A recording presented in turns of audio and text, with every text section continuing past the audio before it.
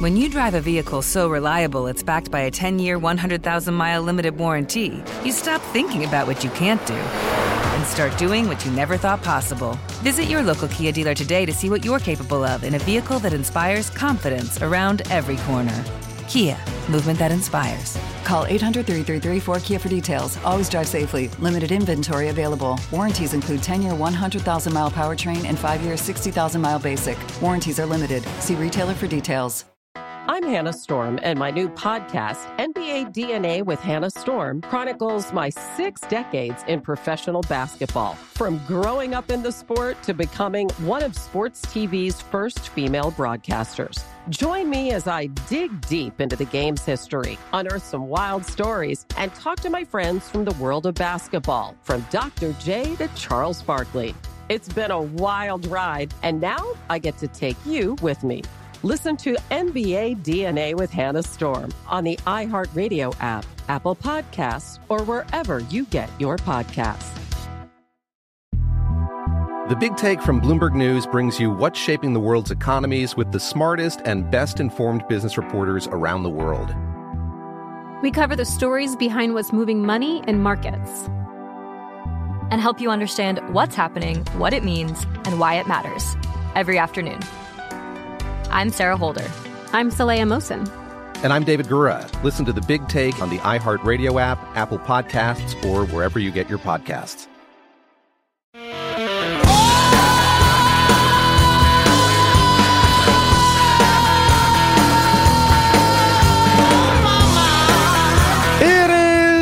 Jesse Kelly Show. Let's have some fun on a Friday and Ask Dr. Jesse Friday. Oh, it's going to be a spicy one. Yeah, I understand. I'm going to get to your questions, but we're going to have to talk a little bit about inflation here at first because the numbers are... So we're going to have a hard conversation about inflation. And then once we're done with inflation... we'll make fun of Kathy Hochul, one of my favorite things in the world to do, and then we'll dig into your questions. We have cheeseburger questions. We have questions about national divorce, questions about are Democrats actually at war with the United States of America. We have questions about China and the Belt and Road. We have questions about the spice trade. Man, talk about a throwback. It's going to be a great night tonight on the Jesse Kelly Show. But sometimes I think it's helpful to go into history. I think history really helps us. It gives us context on things. So before we get into all the admittedly terrible inflation news today, I think it would be important for us to let's get in a time machine and let's go clear back to, well, yesterday, when the regime was saying things like this. To me, we have the strongest economy perhaps I have ever seen. See that number this morning, the unemployment number? It's the best in years, not best in 69. We have all spotted the endless help wanted signs, the housing and apartment shortages, the tremendous demand for goods and services, a marvel to behold. Oh, people are confident about their jobs. I say fantastic. And the ability to even get better ones if they want to. They're spending more than I've ever seen, but they're doing it with cash, not on credit. They're doing so in a roaring 20s style. It's the roaring 20s, baby. This is the best economy Jim Cramer and MSNBC's ever seen. And I'm looking. We don't want to act like he was the only one. And again, remember, I know it's ancient history, but this is, hang on, let me check my watch. About 24 hours ago, this was the White House. Oh, my voice just squeaked. Did you hear that, Chris? No way. Maybe I'll start growing a beard. All right. This is White House Chief of Staff Ron Klain from yesterday. Hi, I'm Ron Klain, White House Chief of Staff. There's a lot of talk about how the economy is doing. Here are a few key facts that show the economy is growing and recovering under President Biden. Last week, the government reported that the unemployment rate's down to 4.2%. That's 3 years faster than experts predicted it would happen before we passed. You got the idea. Boy, that was, again, yesterday. That was yesterday. I mean, you know what? Okay, I know what you're thinking, though. That's good news. Best economy ever. Look at how good Joe Biden's done. I think we should rewind even further, don't you? Yesterday, maybe that may be doing them wrong. Why don't we go back to Let's go back to June of this year. Remember this? Talking inflation. The overwhelming consensus is it's going to pop up a little bit and then go back down. No one's talking about this great, So, again, if it turns out that what I've done so far, what we've done so far, is a mistake, it's going to show. That's funny. We just got off that time machine, and here we are. We're back in reality, and this is today. Inflation is a big problem. Here's the late-breaking number. Over the last year, the prices you paid went up 6.8%. That's the sharpest inflation surge since 1982. You strip out food and energy, and the core price up 4.9%. That's the highest since 1991. In most industries, inflation is now outpacing wage gains. In other words, workers are getting worse off. That doesn't sound good. And look, I'll be frank with you. You know it's Ask Dr. Jesse Friday, and we're going to have a bunch of fun, and we're going to laugh, and it's going to be a good show, but it's going to be a little bit heavy here for a few, so you're just going to have to hang with me. I want you to listen to this, and then we're going to have a hard talk about who's paying the price and why we're paying a price. Breaking news and bad news, of course, for working-class Americans, middle-class Americans, who certainly are going to feel the pinch in their pocketbook. Inflation spiked 6.8% in November, highest spike in 39 years. Highest spike since 1982, if you're wondering what 39 years is. All right, now let's have an honest talk, and this is going to be maybe one that makes you a little uncomfortable, but it's time to have an honest talk. I, as you well know, am a completely narcissistic sociopath with no heart or feelings whatsoever, but I do care a great deal about the working man because that's how I've lived my entire life. As you know, that's my family. I come from a construction family, not just my father, his father before him. That's what we did. It was water and sewer line. That's what we did. That's how we made a living. I've washed dishes. I've washed golf clubs trying to make a living. I've sold RVs to put food on the table. That's been my entire life. As you know, I only fell backwards into this media gig like 3 years ago. So what that means is this. I understand how people live. Lots of them. Most Americans. I understand what it's like to sit down with your spouse monthly or maybe every other month, and you're going through the bank account list and you're figuring out, okay, can we cut back here? Do we need that cell phone package? Do we have to get the cable news? I don't think, we could cut the cord. Honey, maybe can we get better insurance money? And you're not doing that just because you're being like Chris and super cheap. You're doing that because you don't get to eat otherwise. You're doing that because, I want to be able to afford to drive with my family for a few hours and head down to the beach and stay at a hotel for a few days this summer. And if we don't find a way to save some money and sock it away, we can't do that. That's how normal people live. That's how people live in this country. And 6.8% is a huge deal. And remember what that means, by the way. Remember what 6.8% means. It means every single family, whether it's just him who works or just her who works, which is kind of weird, or both of them who work, but every single family in this country just got called into the office by their boss, and the boss said, I know you didn't do anything wrong, but we are reducing your pay by 6.8%. That's what happened. That's what happened. That's a gigantic deal. This affects tens of millions of lives.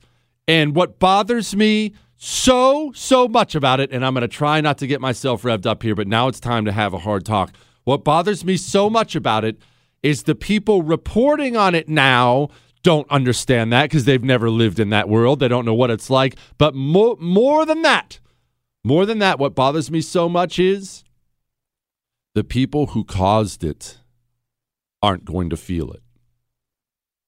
I know you're probably going to feel 6.8%. Maybe you're not. I understand we have people of various incomes who listen to the show, but what drives me insane is this. the politicians, the corporate America CEOs, the media people you see on television, the people you hear on the radio, they are almost universally wealthy. And I don't begrudge anyone wealth. You know, I'm not dogging on them for that. What I begrudge people is this. When you're so well off that you start pushing policies you know will hurt lower income people because you know they won't hurt you. And now let's have that talk about inflation. I know what's fashionable right now on the right. You know what? Since inflation is the big news out there, I bet you, since I'm the end of the day, I bet you almost every TV show and radio show you have heard today has come on the air and said, Joe Biden and his inflation. This is Joe Biden's inflation. I can't believe Joe Biden did this. I'm sorry, no. I'm sorry, but no. Nope. Oh, did Joe Biden make it worse? Yes. Is he trying to make it much, much worse? No question about it. Yeah, Joe Biden sucks. We are not going to do the juvenile, thoughtless thing where we just blame Joe Biden. We speak hard truths. You know what the hard truth is? We did this. As a nation, we did this. Here's what happened when coronavirus got here. When coronavirus got here, Americans, they chose to wrap their arms around and fully embrace the thing that has killed more people than coronavirus could ever dream of. They chose to embrace and follow the thing that has killed more people than cancer, car wrecks, or anything else combined. Do you know what the deadliest thing in the history of the world is? Do you want to know what the deadliest thing in the history of the world is? I'll tell you in just a second. First, let's talk about making sure we never as a nation fall into these same horrific traps again. Do you know how we do that? We teach people about communism, about the proper role of government, about private property rights. We teach people how to think. We teach kids about entrepreneurship. And you know why we teach kids this? Because they are going to lead this nation when they grow up. They are the next leaders. So go to TuttleTwinsJesse.com and get your kids some books they will not only enjoy, books that will teach them to have the values you want them to have, and to teach them to think about the economy in ways our media and our government couldn't possibly, because they didn't grow up reading Tuttle Twins books. I don't care if your kid's a toddler or a teenager or anywhere in between. Go to TuttleTwinsJesse.com, and that actually gets you 35% off. TuttleTwinsJesse.com. Hang on. I've got an animal inside of me. Jesse Kelly. You're listening to The Jesse Kelly Show. I see trouble on the way. I today am announcing that we are enacting a statewide indoor mask mandate unless a business has a vaccination mandate. Oh, no. Gosh, that's New York Governor Kathy Hochul, and it is the Jesse Kelly Show. Remember, you can email us throughout the show, jesse@jessekellyshow.com. Back to what I was saying. You know what the deadliest thing in the world is? Because we're going to talk about inflation. Why do we really have it? I know the easiest thing right now is, Joe Biden, it's Biden's fault. Nope, we're not doing that. We're going to have an adult conversation. What's the deadliest thing in the world? Weakness.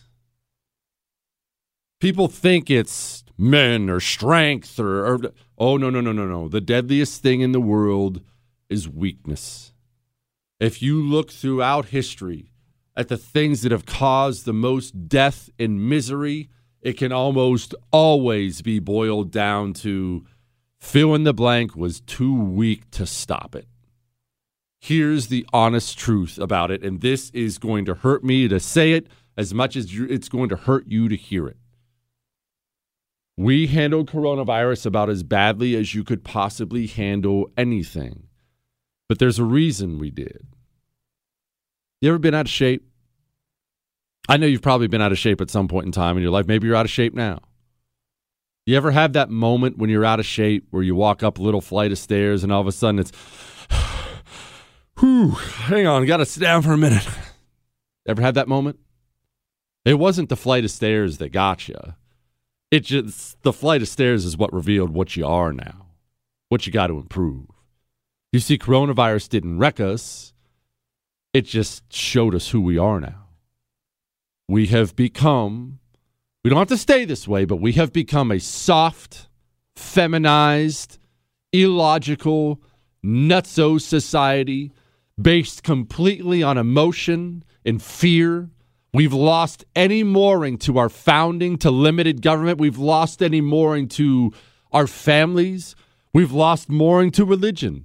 We've lost mooring to every good and decent thing. And we didn't know it. You didn't know it. I didn't know it. But the day before coronavirus got to the shores of America, the truth is we were primed and ready for that walk up the stairs that was going to give us a heart attack. We just didn't know it yet. Coronavirus is a disease. It is a deadly one. There's no question about it. A deadly virus that came from China. No question it's killed a bunch of people. No question it will kill a bunch more. We're not saying, I would never say otherwise. But coronavirus is a virus well north of 99% of people survive from just fine. It's a virus young, healthy people are at no risk from at all. Children, the risk is virtually zero.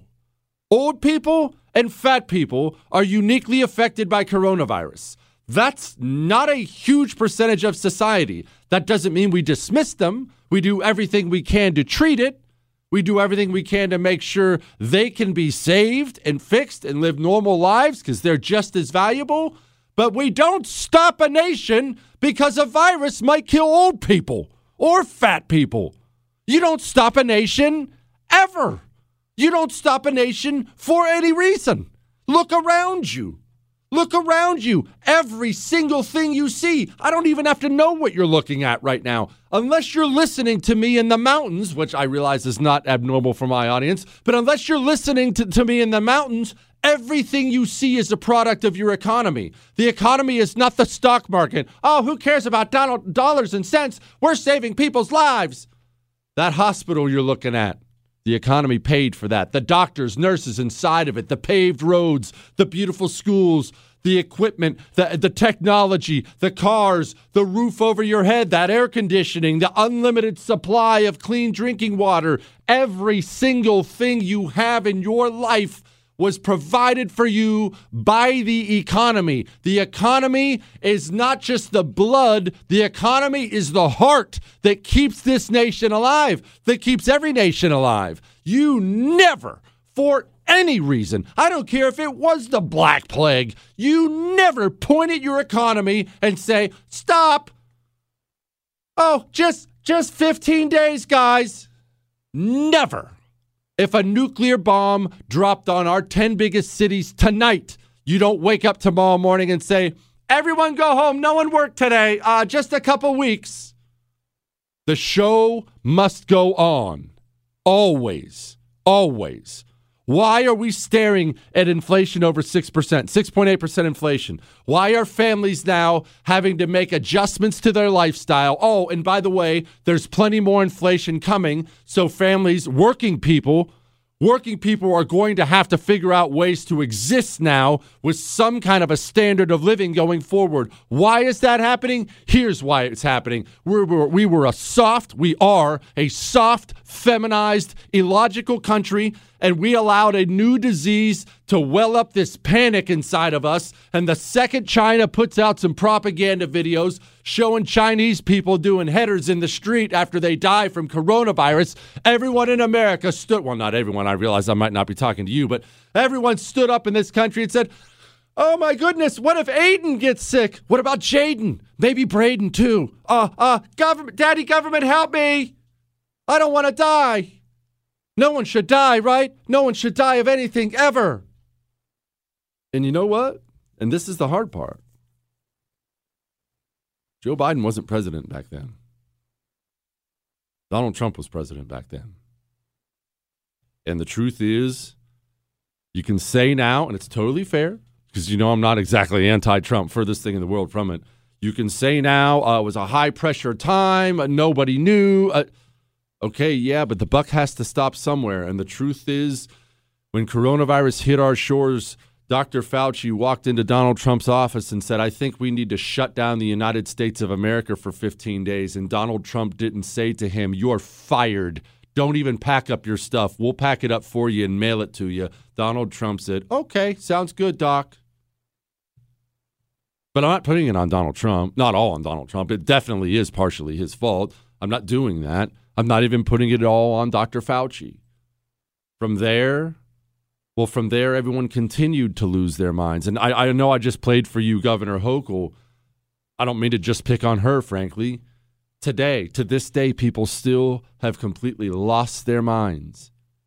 And we're about to pay. Hang on.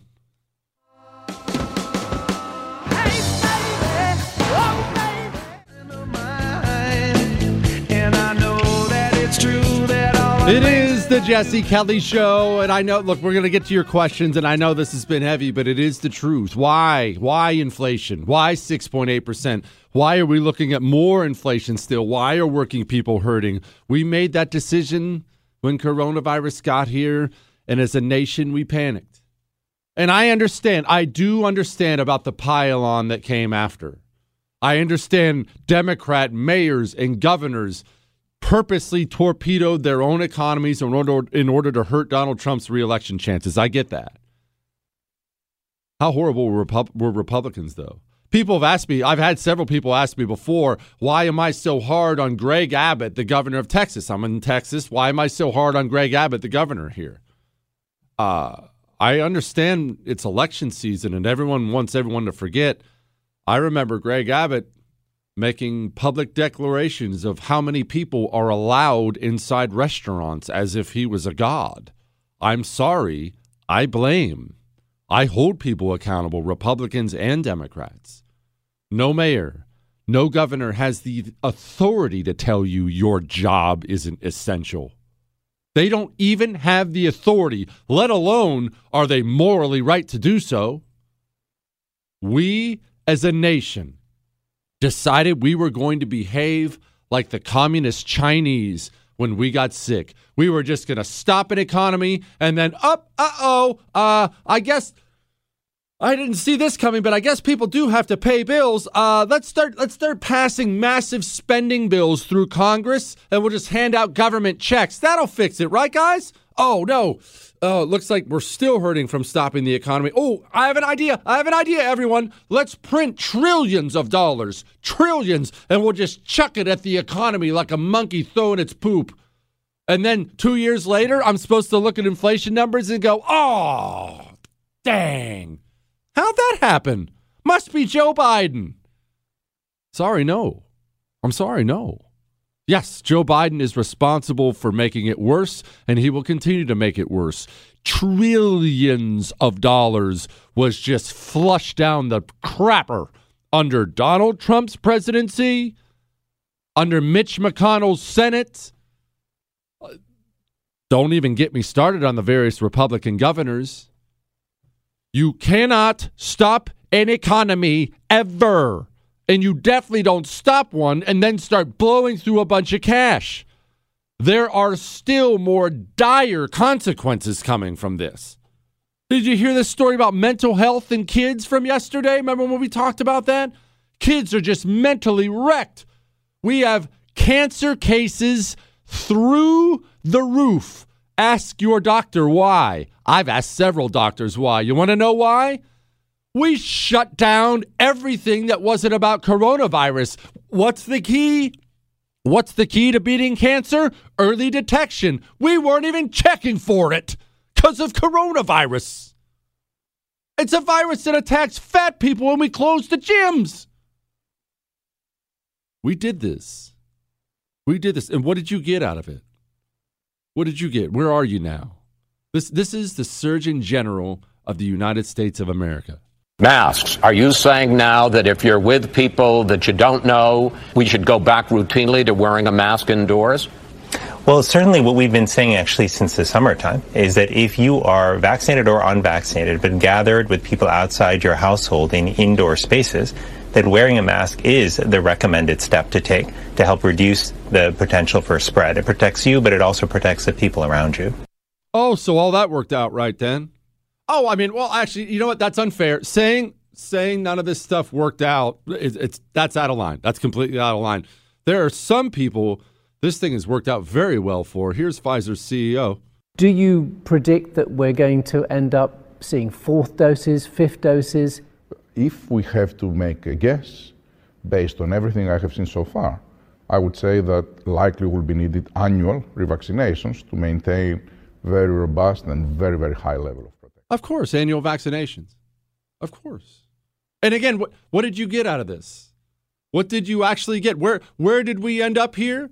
I mean, 75, 80% of the country got vaccinated, did the social distancing, lost their businesses, mental health problems. The kids are all screwed up. Where did it get you? Here's where it got you. I today am announcing that we are enacting a statewide indoor mask mandate unless a business has a vaccination mandate.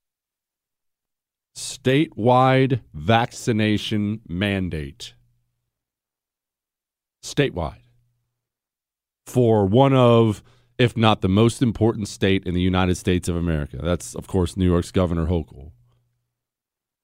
It is time to be honest about why we are where we are. Why are we here? How did we get here? The truth is we got here because we were soft, weak, feminized. We lost our way as a nation. And we were primed for panic. We were primed for panic. And I want you to think about this. And this is not I'm not trying to bring you down. I'm trying to make sure everyone understands how much improving we have to do. That was for a virus that over 99% of the people survive. What if the next one's worse? You know there's always a new disease. I mean, you do understand there are diseases out there like the plague that have wiped out 50% of the population before.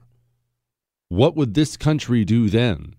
I've watched things that I never thought possible take place in the United States of America in response to coronavirus.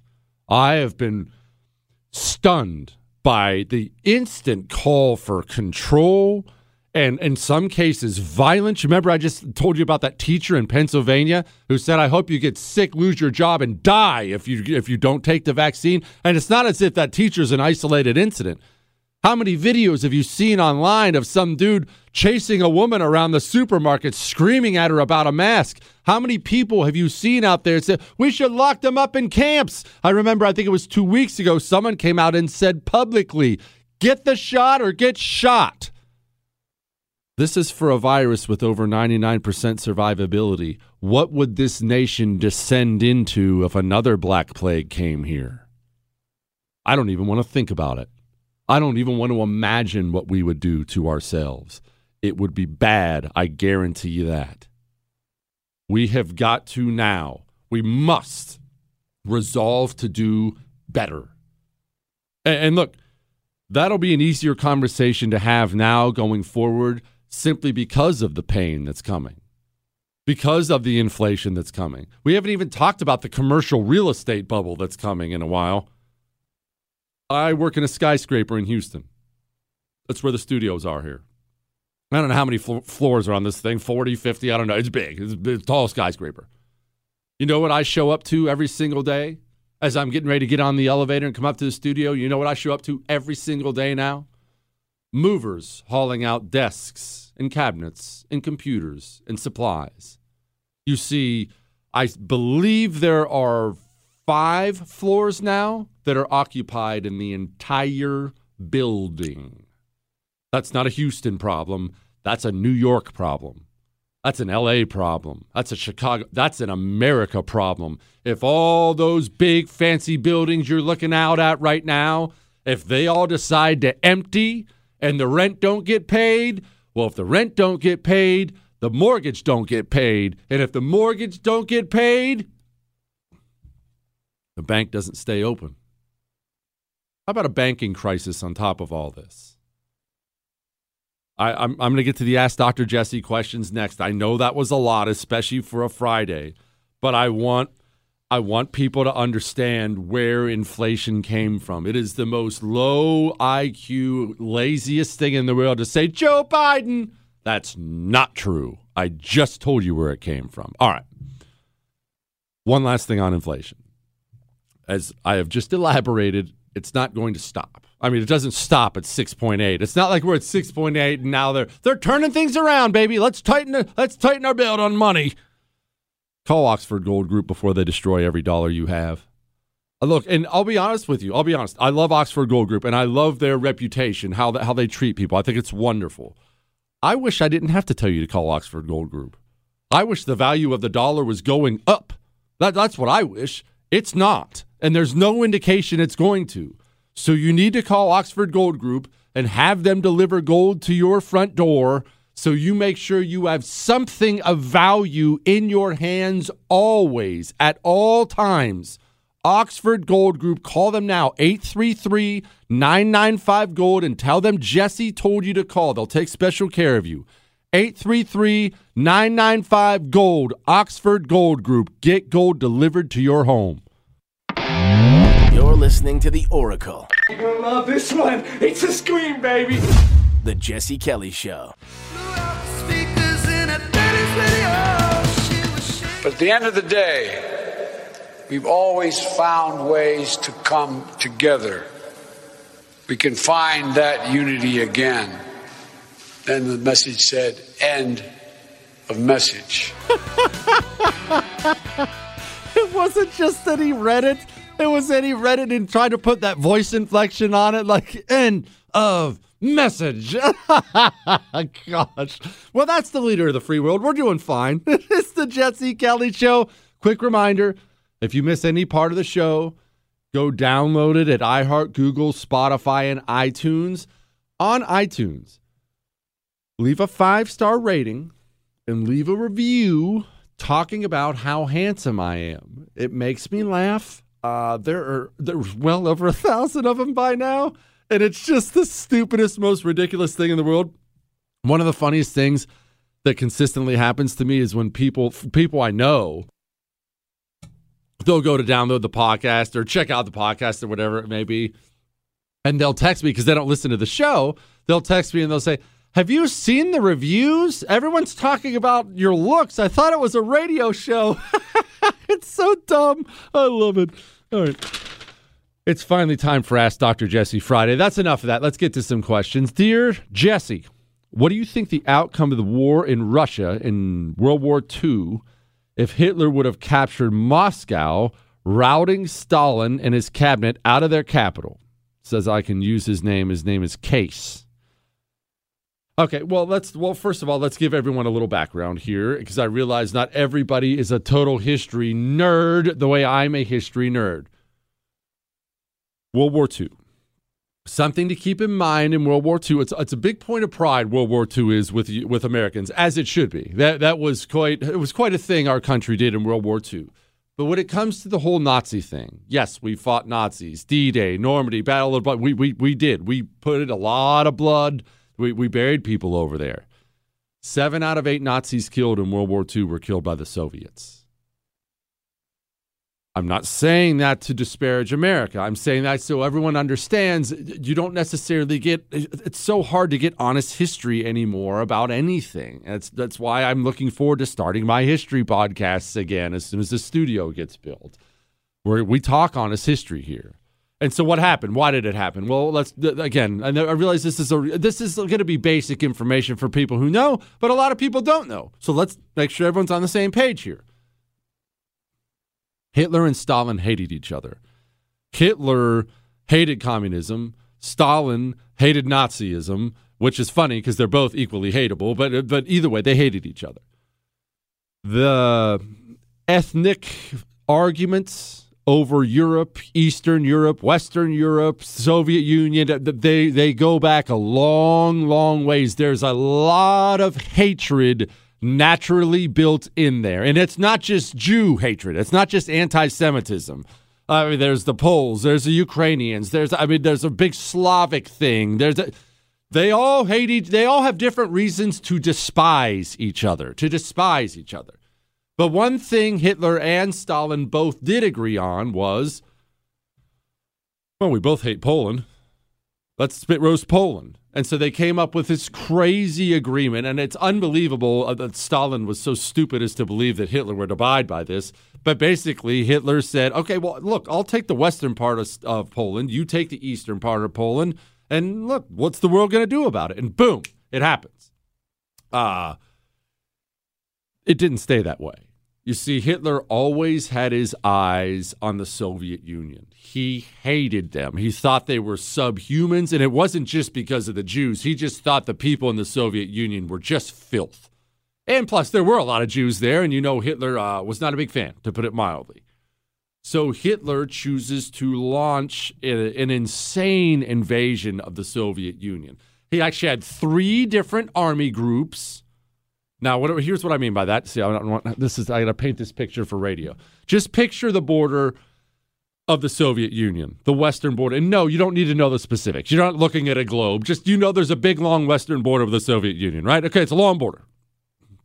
He had Army Group A in the north, Army Group B in the middle, and Army Group C in the south. He had 3 different gigantic armies, all these divisions that he was going to pour into the Soviet Union. And he did. And I think it gets oversold a little bit about how disastrous it was for the Nazis. And when I say that, hear me out here. It was disastrous for the Nazis. It did lose them the war. Invading Soviet Union did lose them the war. They lost just a countless number of troops. And then the devastation that the Soviets did to Germans and the German people when they came back and invaded Germany was unspeakable. I mean, it was terrible stuff. So, yes, all that stuff's true. But we do act like, when we talk about this, we act like the Nazis didn't really accomplish anything in the Soviet Union and they just got dominated. That is not true at all.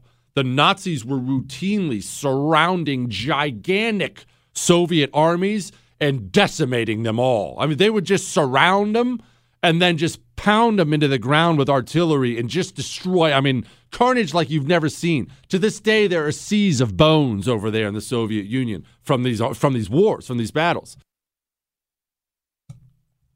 Moscow was a big deal to the Soviets, obviously. He starts heading to Moscow. Now, obviously not Hitler himself. He was always sitting back sipping champagne somewhere while other people were freezing to death and dying. But they start heading towards Moscow. And it was going to be a really, really, really big deal, potentially war-winning big deal if Hitler did take Moscow. Moscow's that important. Remember, your country, yours included, mine included, your country can only take so many blows before it goes down. That's just a fact. No, that's not even me making a Kamala Harris joke at all. You know what I'm saying. Eventually you go down. Moscow might have taken down the Soviet Union. Stalin, he turned to somebody. He turned to somebody who should probably be a household name in the world. Frankly, definitely in the United States of America, this guy should be a household name. And yet, if you were to go out on the street and you were to ask 10 people if they knew who this guy was, probably none of them would know who this guy was. Do you want to know who the greatest general in World War II was? I know you're tempted to say Patton, who you know I adore. It actually was not Patton. It was someone I'm going to tell you about next.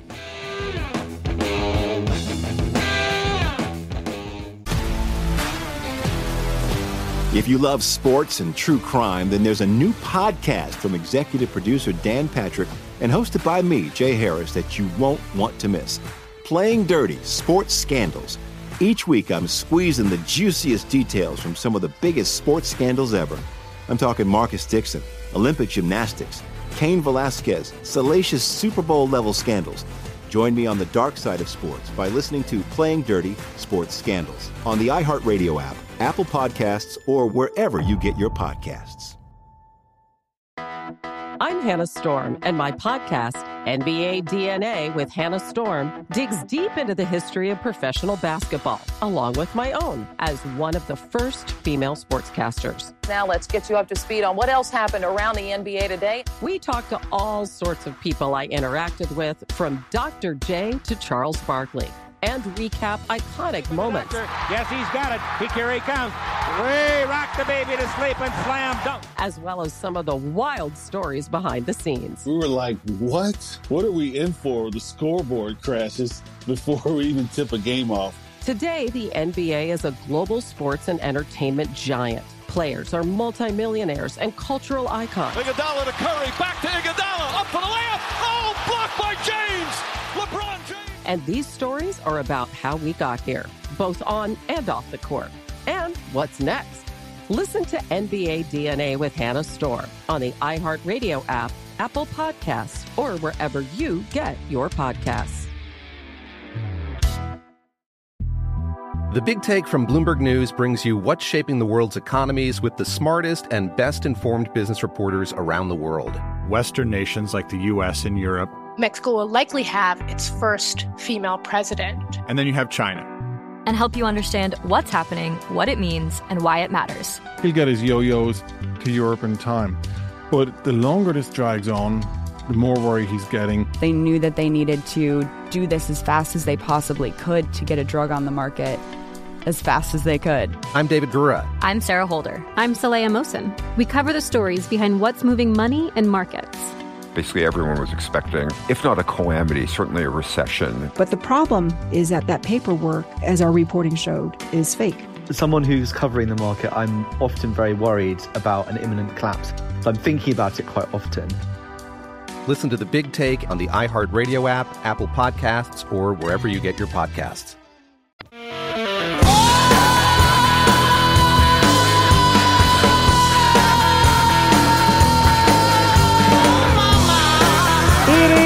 The Jesse Kelly Show on an Ask Dr. Jesse Friday, and I'm currently in the middle of answering a history question. Someone asked if Hitler had captured Moscow, what would have happened? Would that have won the war? I'm getting to that in a second, but I teased something. Who's the greatest World War II general? Now, I know you want to say Patton. I mean, maybe if you're a different type, you'd say MacArthur or someone like that. I'm not a big MacArthur fan, but whatever, to each his own. That's just a personal opinion. The greatest World War II general was Zhukov. He was just masterful. And Stalin knew he was masterful, and he sent Zhukov to prepare Moscow to fight the Nazis. And he did. Now, he was brutal about it. Don't get me wrong. He was not soft and cuddly. He was brutal about it. And the people of Moscow, I'll put it to you this way. At one point in time, they were eating the paint off the walls. They had long ago eaten their pets. They were down to eating their shoes, the leather of their shoes. You've never known misery like that. But they did win. And the answer to the question, that was a long-winded way of trying to answer that question. The answer to the question is, I do think the Nazis beat the Soviets if Moscow falls. I think that may have been too far. I think if Moscow falls, you may have finally seen a situation where Stalin gets taken down, because that's how that happens a lot, right? If Stalin gets taken down by a coup attempt so they can surrender to the Nazis, something like that. All right, now it's time for this. Hey, Maestro.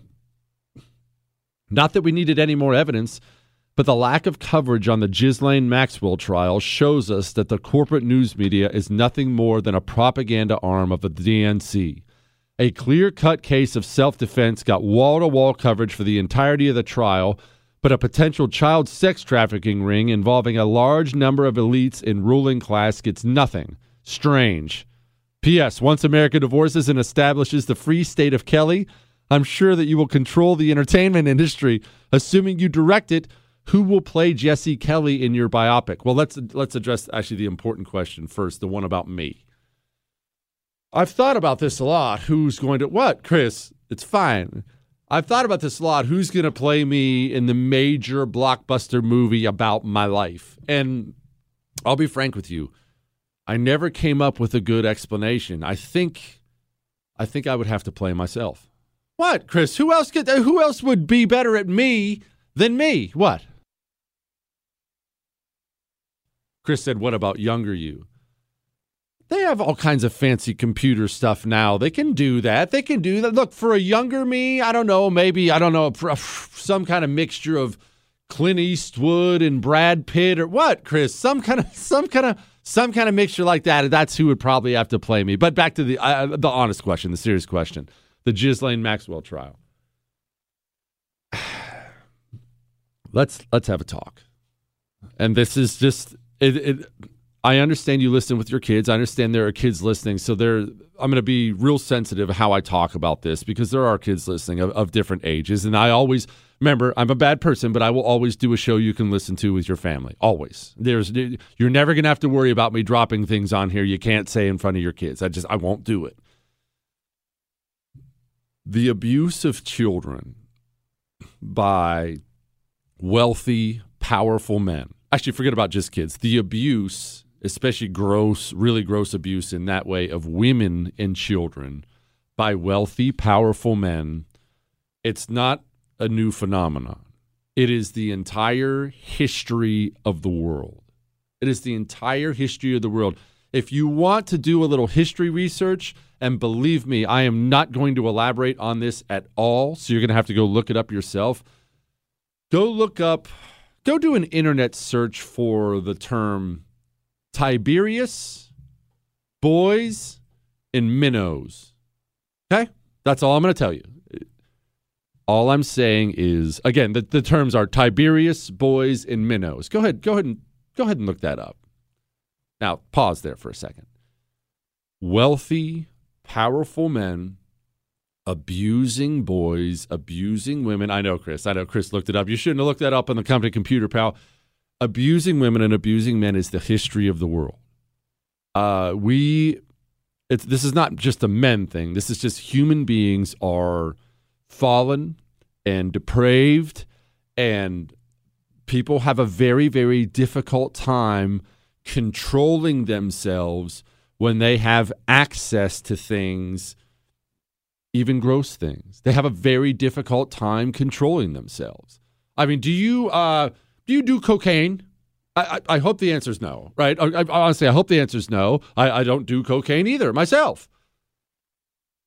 What if you showed up every single day and there was a gigantic pile of cocaine on your desk? Now, I know what you're thinking right now. I would never touch it. It's a horrible drug. It's dangerous. It'll kill you. And yes, you're right. It's all those things. I agree. You're right. You're right. What if every single day I showed up in the studio and there was just a big pile of cocaine there? No one yelling about it. No cops. No HR department doesn't have anything to say. Just a big old pile of booger sugar right there on the desk. You're telling me I'd never try it? You see what I mean? Human nature is what it is. Wealthy, powerful men, well, just wealth in general. What do we always say? Wealth gives you access. Access to what? Everything. Cars, women, planes, food, access to better health care, access to more comfortable clothes, better beds, just wealth gives you access to everything. Where am I going with this? Where I'm going with this is this. This lady is on trial. And from the things we already know about the things Jeffrey Epstein did, and now some of the names that are coming out in the trial, Ghislaine Maxwell her trial is a window into a very, very dark world people don't want to think about. They don't want to know that it exists, but it not only exists, it has always existed. There is a dark world of power and money out there where women and children are abused routinely. And remember, wealth gives you access. It also gives you access to people who will make sure that truth never comes out so you don't look bad. That's the honest truth of it. It's not some miracle why the Ghislaine Maxwell trial isn't leading the news every single day. The men who run these major news organizations, they're extremely, extremely wealthy, very powerful men. And if they weren't personally involved, and I'm not accusing anyone because I don't know, I was never on those planes by the grace of God. If they weren't personally involved, almost undoubtedly they know somebody who was. And they cover it up. I get this email a lot of, why won't more people talk about the Ghislaine Maxwell trial? I mean, remember, we had an ABC reporter on camera. This was one of those captured scenes. It didn't go on the air, but on camera saying she had a witness who brought forth all kinds of evidence, and she said, and I quote, "We had Clinton." That is the still very much alive former president of the United States of America. We have an ABC reporter on camera saying she had everything she needed to directly tie him to an international trafficking ring. And nobody cared? No, I mean, it was out of the news in 15 minutes. Nobody cared. And so I know this is a very, very cynical way to look at the world. What I'm about to say is a really cynical way to look at the world. And look, I don't love being cynical. Maybe it's not right. I don't know. But this is correct, what I'm about to say. I care about this because I care about women and kids. But this has always existed, and it will always exist. This will always be the state of things. It will always be the state of things. We should always go after it. We should always try to expose it. We should always try to get justice for those who justice doesn't just come to. It should be something we're all passionate about, but I'm not naive to the state of things. I know that now, yesterday, forever, the state of things will be wealthy, powerful men abusing women and children across the globe. Across the globe. And people, people care. I'm not saying you don't care. I know you care about kids. I know you care about women. I understand that. But oftentimes people don't want to talk about it because they simply don't want to think about this dark world that exists around them. I mean, you don't want to think about how many people around you right now are drug dealers. How many child predators live in your area? You ever gone to one of those registration websites and put in your zip code? It's not a fun thing. You don't want to think about it. I'm not even recommending you do it, but that's the reality of life. That is the reality of life. All right.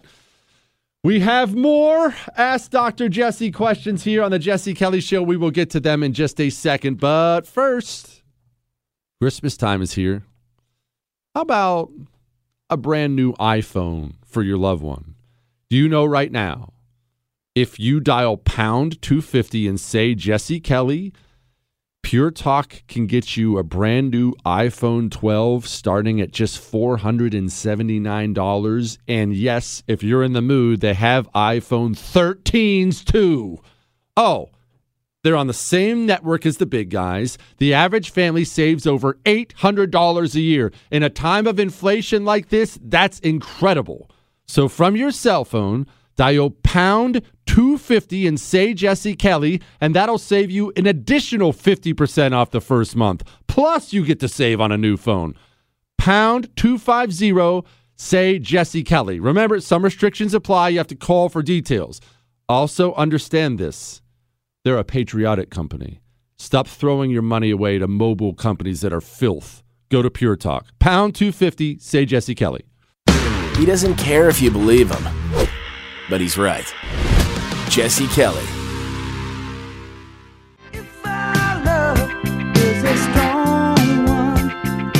It is the Jesse Kelly Show on an Ask Dr. Jesse Friday. Chris, once again, before we get into more Ask Dr. Jesse questions, I just think, out of the sense of patriotism I know that you have and I have, I think we should once again hear from the leader of the free world.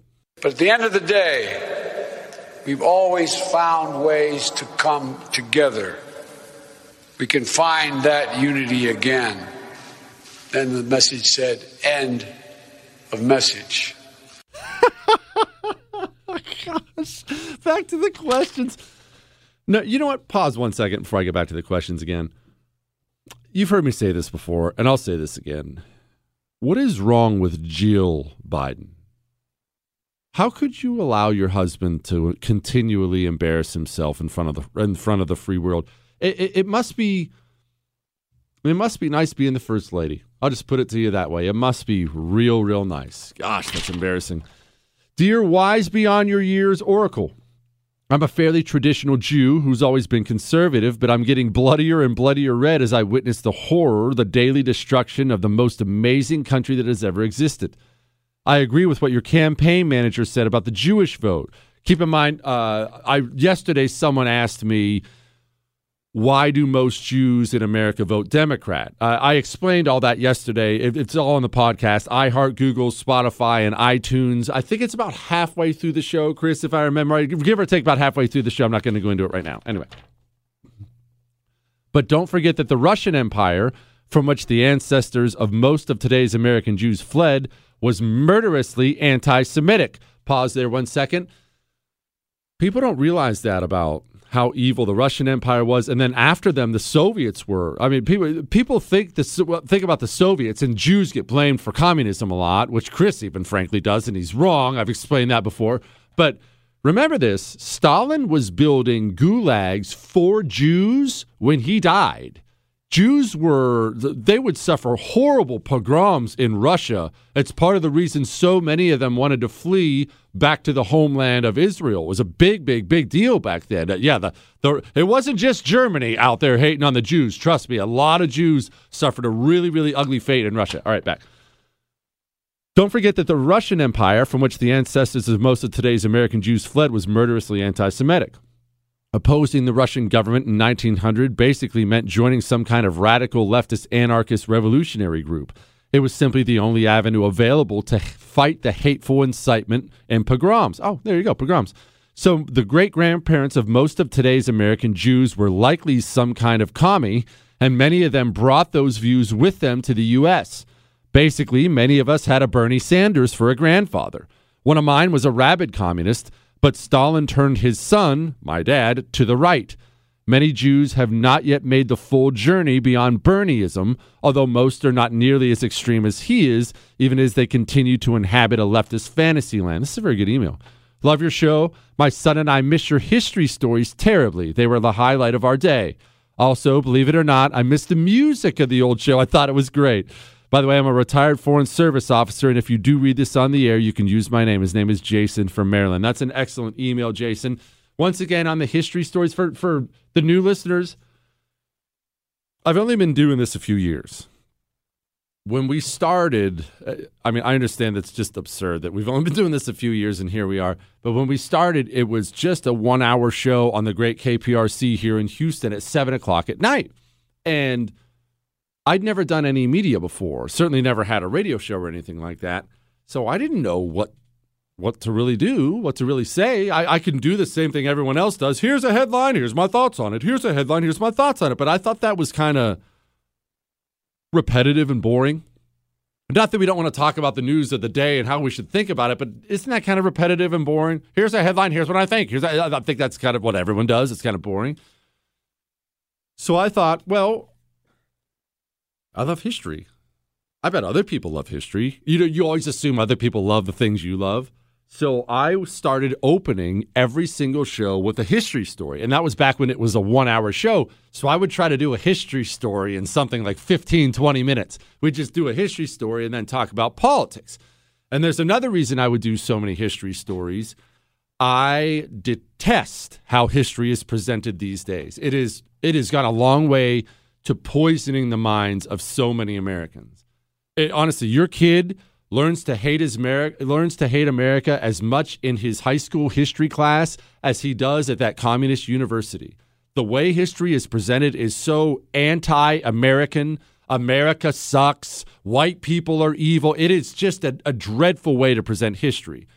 I don't present history in that way. I decided I'd start doing my own research and just try to give it to you the truth right between the eyes. Sometimes it's good, sometimes it's bad. So we started expanding that when the show got longer, and I began the first hour of every show was a history story. No, not really any politics, just history. And we went all across the globe in various time periods and different battles. And by the way, if any of this interests you at all, they're all still on the show feed on iTunes. If you go to iTunes, it's Lessons from History. Chris used to separate out the history portion. So if you've never heard them, they're all on there. And there's a bunch of them. There's got to be 100 of them on there, Chris. There's a bunch of them on there. So they're all still on there. Now, since this show changed format, and now it's, mega national now, I don't do that anymore, more for time reasons than anything else, because in order to do an appropriate history story about something big, I need 3 or 4 hours to actually prepare for that. And my show's on the First TV every night at 9 p.m. Eastern. I just simply don't, there aren't enough hours in the day. I'm not complaining I don't have a hard job. I just don't have the time. I don't have the time to do it. That's all the bad news. The good news is this. When the new studio gets built, and they're still building it, all the supply chain problems, I mean, who knows when the daggone thing's going to be, a month or two, I would guess, I don't know. They're building me some fancy new studio. When it actually gets built, it's going to afford me the time to do something I've been wanting to do.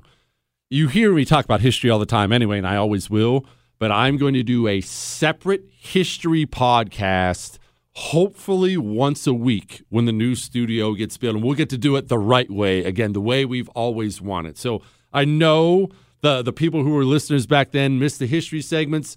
Again, that's a long way of saying you got to go listen to the old stuff, and I can't give you new stuff quite yet, but it is coming. I love it. I love it so much I would never give it up. At least rest assured there, I'll never give it up. All right, back to your emails. Hang on.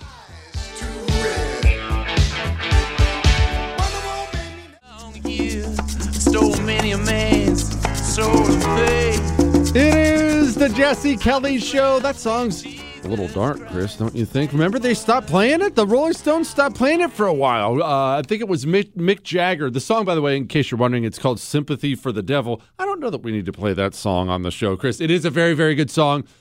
I think it was Mick Jagger, after someone got killed at one of their concerts during the playing of that song, said, I think this is his exact quote, I don't remember. He said, something funny always happens when we play that number. Yes, that was the concert where the Hells Angels were working security, and the Hells Angels, I did not realize, I guess I should have realized it. I just didn't think about it. I guess I didn't know the Hells Angels were extremely a racist organization. I knew they were just a criminal biker gang. I get that. But I did not realize they hated black dudes, and there was a black dude there that didn't like, look, my time in the biker gangs has been admittedly very brief. All right, I can't keep track of everyone's prejudices. So I want you to listen to this real quick before we get back to your Ask Dr. Jesse questions. I want to know who this guy is who's telling people don't go to L.A. My message to anybody considering coming to Los Angeles, especially during the holiday season, is don't. We can't guarantee your safety. It is really, really out of control. I said it to people before. It's like that movie Purge. Instead of 24 hours to commit your crime, these bad people have 365 days to commit whatever they want. Who is this guy? Who is this fearmonger telling people don't go to Los Angeles? Hang on, let me look up who this is. Oh, that's a detective with the Los Angeles Police Department. Which leads me to my next question. Dear Great Oracle, I heard you say many times we need a national divorce, and I fully understand why. I know there are some places where it will be a nice, clean divorce, but what do you think will happen in my state of North Carolina and other states like it? North Carolina used to be almost entirely blood red, but now much of the state has become very mixed as we have been very heavily targeted by commie states for the exportation of their insane ideology. Do you think during a national divorce, states like North Carolina will become a literal battleground state? All right, couple things. One, I feel like North Carolina is a secret, and every single person listening in North Carolina right now is going to hate my guts for giving out that secret. North Carolina is stupid cool. It is an awesome state, and I feel like it's something people don't know about. I mean, everyone right now will talk about Florida, but everyone knows about Florida. Yeah, Florida is the bomb. Everybody knows about that. People don't know how amazing North Carolina is. I vacation there tons of times. Raleigh, sick city. Charlotte has the coolest airport in the United States of America. No, Chris, if you were in it, you'd understand what I'm talking about. Granted, I haven't been there in a little while. Maybe all the COVID stuff messed it up. But their restaurant and bar scene is absurd. On long stretches of the Charlotte airport, they have white rocking chairs lining the halls. So you can just sit down in like a wooden rocking chair like you'd buy in an Amish furniture store and just sit and charge your phone in a rocking chair. What, Chris? How big is Charlotte's airport? It's not mega. It's mid-size, which is probably part of the reason it's still, cool. But it is a really cool place. North Carolina is a cool place. All right, back to your question. I realize I need to answer the question. For those who are new, I talk a lot about how we need a national divorce. And let me clarify why I think that, and I'll get to where we're going here. The only point in becoming a country or a tribe, it doesn't even have to be a big country like ours. Let's just make it a tribe. The only reason you would form a tribe, let's say there's 100 of us, is we share common values. Oh, okay, you have the same values I do. Doesn't mean you're just like me or anything like that, but we share the same basic values. Okay, well, let's come together. We'll form a tribe. Because we share the same values, we'll have more safety and prosperity if we choose to live and work with each other. Let's work with each other. That's the only reason to have a nation as well. That expands nationally. The only point in having a country is the safety and prosperity it provides you, and you have people who believe in the same things living together. But what if you don't believe in the same things? What if you believe in polar opposite things? Well, why are you together anymore? I've used the example before, and honestly, it's stupid, but it's true. We are now, as a nation, we are the married couple. And he wants to move to the suburbs, white picket fence. He wants kids to go to school, church on Sunday, good family values, all that stuff. She wants to go tour Europe with rock bands and do black tar heroin for the rest of her life. There's no middle ground there. They could find middle ground if, okay, she wants the kids and good schools, maybe church on Sunday, but can we at least live in a city instead of the suburbs? Okay, they can come together and work something out. There's no working something out with the person who wants to go do heroin with the rock band. They have to divorce. I know. This is why I call it a divorce, too. I know that's ugly and uncomfortable, and it will hurt people. There's no question. I'm not naive to that. But I also believe, for the good of ourselves and the kids, we should. I also know we're not going to. What my dream has always been is, hey, let's just get together and acknowledge we hate each other. I hate communists and communism. I despise everything about it. And I'm not stupid. I know they feel the exact same way about me. Everything I love, they despise. Okay, look, that sucks. But why are we living together then? Why don't we just go our separate ways? Why don't the leaders of each side come sit down at a big table, get some neutral arbitrators in there, just like you would in a divorce, and let's start dividing up the house and the kids and and the nuclear weapons. In all seriousness, the debt. Let's sit down and let's go our separate ways so we're not tearing at each other's throats all the time. And I am worried about violence. I am genuinely worried where we are headed as a nation. I don't want to see a single person get hurt. No one. And I'm telling you, we are heading to a really ugly place as they continue to ramp things up. That's only going to create an equal and opposite reaction on the right of ramping things up. Everything's ramping up. No one's winding it down. And I don't want that. I don't want that. I've seen plenty of blood and death. I don't want that. I think we should get a divorce. Now, back to answer your question. States like North Carolina. Brother, it's something that takes place in my mind. I don't know. And here's what happens when you have a cool state like North Carolina. People will get possessive over it the same way they would in a divorce. You'll get people on the right and the left that'll say, we're not giving them North Carolina. We're not giving them anything. That's ours. Brother, we're getting a divorce. I don't know about you. I know plenty of friends. I have plenty of people in my life who've been through divorce. Maybe you've been through one yourself. Maybe you have. No judgment here. No judgment. Maybe you've been through one. And you know what almost all my buddies who've been through them, you know what almost all of them had in common at one point in time? She's not getting the kids. I'm taking the kids, and she's never getting my dog.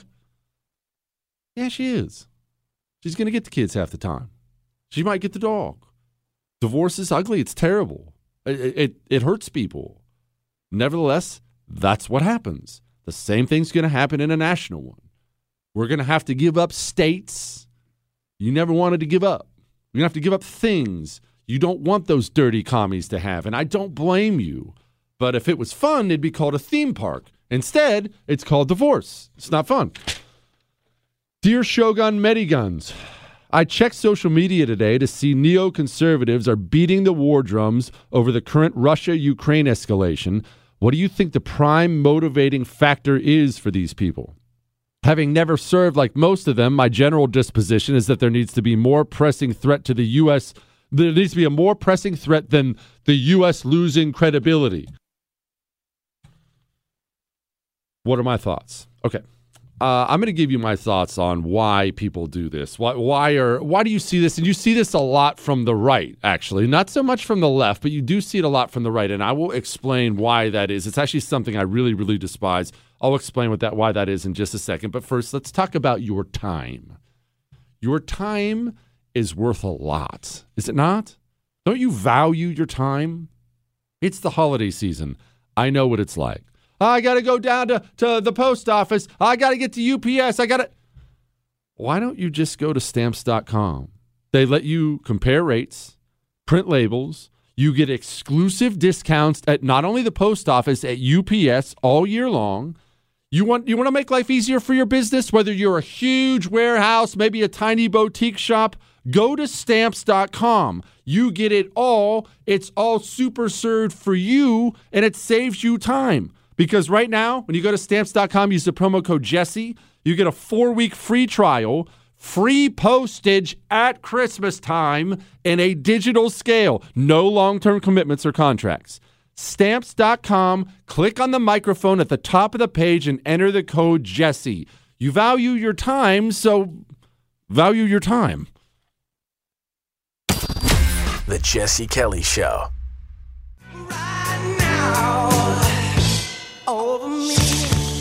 It is the Jesse Kelly Show. And Chris asked a question during the break. I'll get back to my other thing here in a second about Russia and Ukraine and why do neoconservatives love war so much and these things. Chris asked who the leaders would be if we had to sit down and have a divorce. Well, I'm one of them. What, Chris? I know not. Don't roll your eyes. I would need to be one of them. I'll tell you, I don't think political leaders should be involved at all. I don't think they should be involved at all. You can't trust these slimy politicians. Back to the question. The guy wrote a question, and remember, it's Ask Dr. Jesse Friday.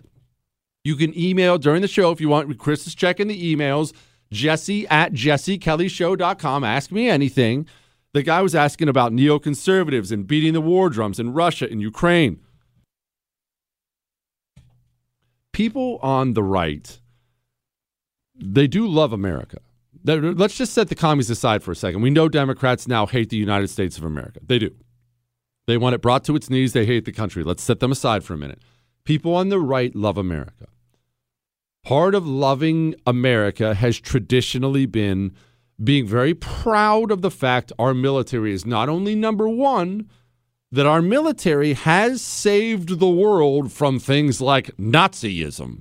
And it saved Asia from being ruled by the Imperial Japanese Empire, which was not a pleasant experience if you ever look into the things the Japanese did to the people they took over. And so we look on that with a lot of pride, understandably so. It's good. Be proud of your military. Be proud of your veterans. You know how proud I am. That has translated into wanting to be the police of the world, wanting to make sure everything works out well. You know what it is? This is a great example. This is what it is. You ever see when you were in school, let's go back to your school days. Let's call it high school, grade school, whatever the case may be. You ever see two boys have a fight? Maybe you got in that fight yourself. Maybe you watched that fight. You ever have a fight? There have been plenty of them. What's one thing you almost always see when a couple boys meet out behind the gym and let's just trade some punches here and work this situation out? You almost always see at least one, if not several, of the women saying, "Stop fighting, guys! Stop it! Oh, he hit him! Stop it!" It's awful. Yeah, I know you remember it. I remember it. It's the most annoying part of the fight isn't even getting hit in the face. It's the women who won't shut up while you're trying to have a fight. But what's going on there? Human nature is, I don't want anyone to fight. I want things to calm down. And so people on the right, because they want peace, which is a good thing to want, you think you can have peace by America just making sure no one fights, no one invades everywhere. But that's not how the world actually works. It's a saying as old as time that peace is only found on the other side of war. I don't know who came up with that, so I'm going to act like I did. But the truth is, that's how it works. We look at Russia and Ukraine and we immediately think we should step in and make sure nobody fights. Don't fight, guys. Why? Why is this our business? Why is this our business? And look, if you say we should do things like sanctions or stuff like that that doesn't put our troops at risk, fine. Fine. Why are we on the side of Ukraine too? I realize we don't love Russia, but again, someone explain to me what I'm getting out of this deal. We're not dealing with Israel here, who's been a close ally, especially with sharing intelligence forever. What is Ukraine giving me? Anyone? And I'm not anti-Ukraine. Keep in mind, I'm not anti-Ukraine. I like Ukraine. I actually love that part of Europe. I think it's a really, really cool part of Europe. And I'm certainly not pro-Russia. But no one can seem to articulate for me why I have to choose a side in this at all. But more than anything else, you want to know why people beat the war drums? You want to know why they do? Because they've never been at an airport, at a military installation. They've never been at a military installation when the husband has to kiss his wife and his young kids goodbye, and they've never had to sit and watch as a young boy clings to his father's leg and says, "Daddy, don't go." They've never watched it. And they've never, ever, ever watched the scene. They've never watched it in person. I guarantee you that. They've never watched the scene where Daddy comes back in a coffin and that young boy grows up without a dad. Because understand something. Every single time I hear one of these scumbag politicians like Mitt Romney say, we need boots on the ground, let's invade. I mean, Lindsey Graham wants to invade everywhere on the planet. You know what I think to myself? I think, look at this chicken hawk with no skin in the game and no care for that dad or that child or that wife at all. I have no problem, no issue if you think the United States of America should go to war. I have a major issue if you think the United States of America should go to war and you're not there, or maybe you're too old, fine, send your sons. Why has no Romney son been able to locate a military recruiting office in the United States of America? Not one. And yet Mitt Romney wants to invade everywhere on the planet. Did they get lost? If look, Chris, you can reach out if you want. If the family needs directions to the local recruiting office, I'm happy to give it out. And again, you can be anti-war, you can be pro-war, but if you're pro-war, you better be over there getting shot at.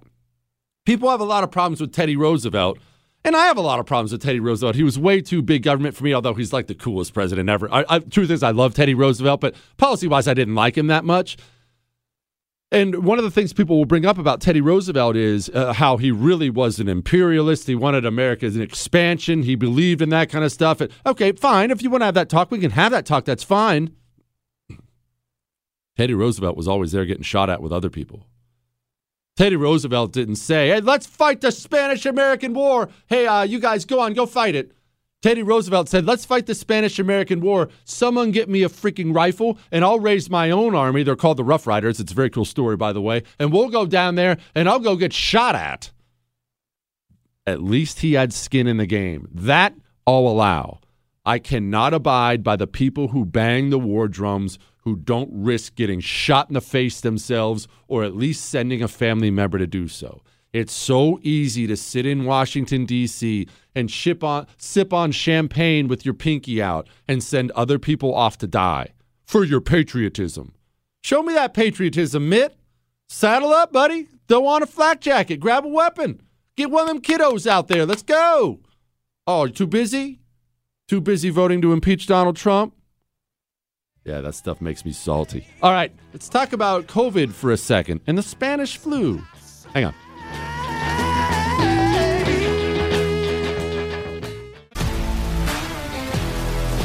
If you love sports and true crime, then there's a new podcast from executive producer Dan Patrick and hosted by me, Jay Harris, that you won't want to miss.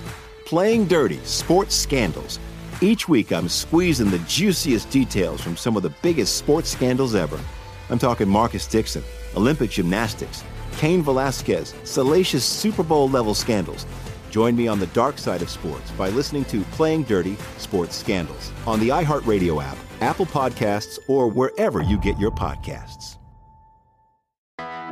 I'm Hannah Storm, and my podcast, NBA DNA with Hannah Storm, digs deep into the history of professional basketball, along with my own, as one of the first female sportscasters. Now let's get you up to speed on what else happened around the NBA today. We talked to all sorts of people I interacted with, from Dr. J to Charles Barkley, and recap iconic moments. Yes, he's got it. Here he comes.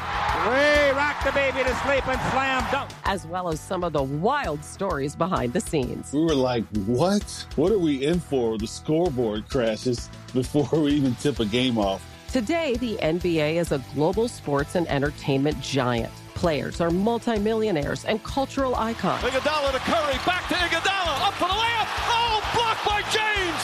LeBron James. And these stories are about how we got here, both on and off the court. And what's next? Listen to NBA DNA with Hannah Storm on the iHeartRadio app, Apple Podcasts, or wherever you get your podcasts.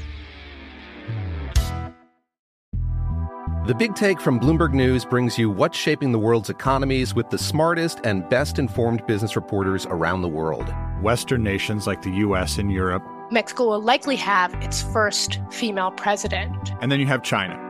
And help you understand what's happening, what it means, and why it matters. He'll get his yo-yos to Europe in time. But the longer this drags on, the more worry he's getting. They knew that they needed to do this as fast as they possibly could to get a drug on the market as fast as they could. I'm David Gura. I'm Sarah Holder. I'm Saleha Mohsen. We cover the stories behind what's moving money and markets. Basically, everyone was expecting, if not a calamity, certainly a recession. But the problem is that paperwork, as our reporting showed, is fake. As someone who's covering the market, I'm often very worried about an imminent collapse. So I'm thinking about it quite often. Listen to The Big Take on the iHeartRadio app, Apple Podcasts, or wherever you get your podcasts.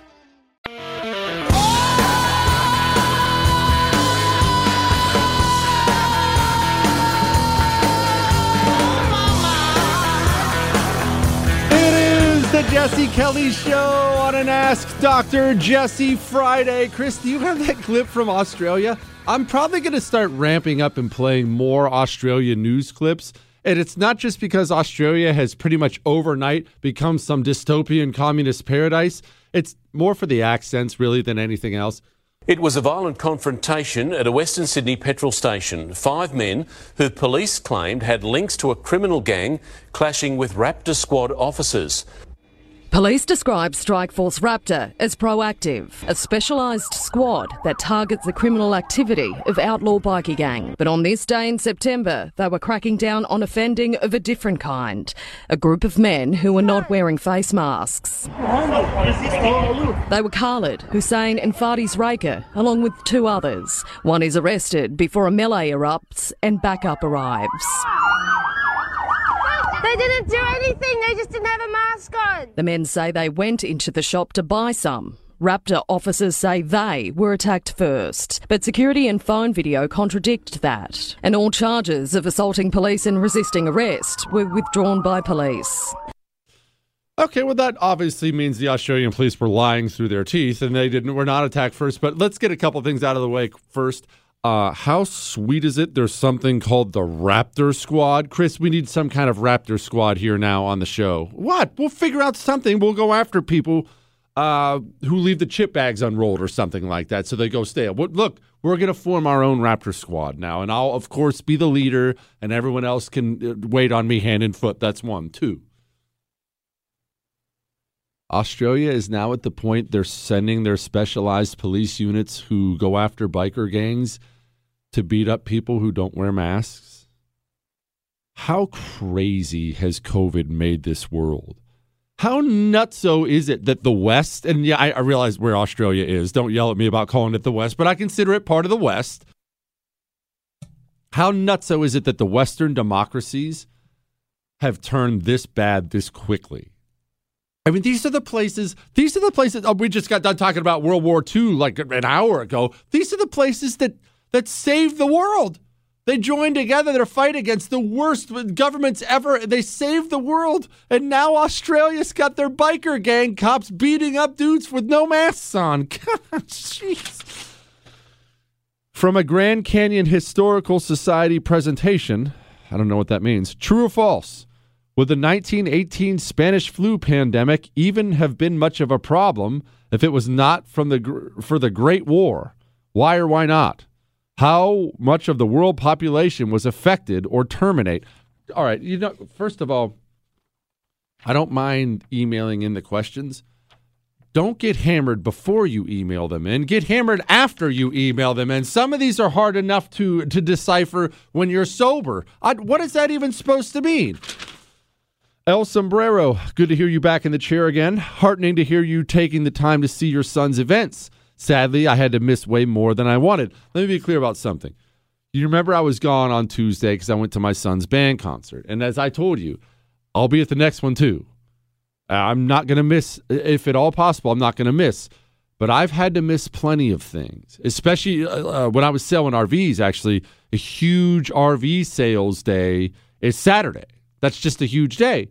Okay, so the boys are in school all week, and then Saturday when they're off and we should be going fishing, something like that, I got to go to work, and I got to go to work. I've missed a million events, way more than I ever wish I would have missed. I didn't want to make myself look like a good father there. I don't want to miss any more. All right, and if at all humanly possible, I'm not going to miss any more. Quick question, gun to your head, band concert or robotics competition? It's okay to use my name. You may not know what he's talking about with robotics competition. I will tell you, if you did an internet search right now and you looked up Jesse Kelly robotics, you would actually discover exactly what he's talking about. I'll spoil it for you here. On my Twitter account, at Jesse Kelly DC, this is 2 or 3 years ago, I put up a social media post. My oldest son, James, he's just one of those kids, his mind works this way. I can't really do Legos. I've just never been. What? Shut up, Chris. It's difficult. The Lego thing, there's too many little pieces. It just doesn't. He can. And when I say can do Legos, I don't mean can follow the instructions in the book and put together a Lego set. Anyone can do that. He's one of those people. He can take a box, and he has boxes of them, of Legos, and he can dump it on the floor, and you can say, James, build me a spaceship. Give him a couple hours, and he will bring you a spaceship with no instructions or anything like that. It's just the way his mind works. I could never do that. I don't possess those skills. So they did away with it because of COVID, but there was a Lego robotics competition going on at one point in time, and he was involved in it, and it was really cool, and he did it. It was really cool. But one day, we had to show up, I think it was a Saturday, we had to show up to the big competition. And it was seriously like 7 or 8 hours long of these different Lego robotics teams set up out in the middle, and they had bleachers for the parents, and I kid you not, there was an announcer out there. No, joining us now is James. It's going to be close, like that kind of thing. So I put up a fairly tongue-in-cheek post about, oh, this is so brutal. We're stuck in a Lego. You'll be able to read most of the posts. It's all deleted now because all my stuff deletes automatically, but it's still all out there in the various articles if you look up Jesse Kelly Robotics. So I put up this long kind of thing, kind of complaining about it. Well, part of the reason I'm glad I'm not a communist, and I'm glad you're not a communist, is this. They don't have senses of humor. At all. And I don't know what that is. I have no idea why you sign up for that disgusting religion and your sense of humor just goes away. So because I'm a bad person, I like to exploit that every single chance I get. Well, they got a hold of this and they got so mad. They started blasting away. I mean, everyone from CNN to Hollywood actors to the president of iHeart. The president of iHeart got emails from enraged communists that I put up this Lego robotics thing. It should be noted, credit to iHeart, credit to Premiere. They all laugh about that. That's, by the way, communists, I know you're listening. It won't do you any good to complain. If anything, you're going to get me promoted again. So it doesn't do you any good, but feel free, go ahead. I'm never going to stop. So it didn't do any good, but just they flew into a rage about this whole thing. And the answer to your question is, I'd rather be at the band concert any day of the week. 1, the robotics thing was so long. 2, all right, I've got to be honest about something. The band concert wasn't that bad. It was Christmas music. And it wasn't like it was all a bunch of 3-year-olds, farting into the trombone. A big part of the concert was high school kids, and they're really good. It was just a miniature concert for Christmas music. So whatever. Jesse, thought on this. Why has Hillary been in many news cycles lately? What is your thought of my thought? All right, here we go. His thought is, Hillary is inserting herself in the news now for some type of relevancy. I ask myself why.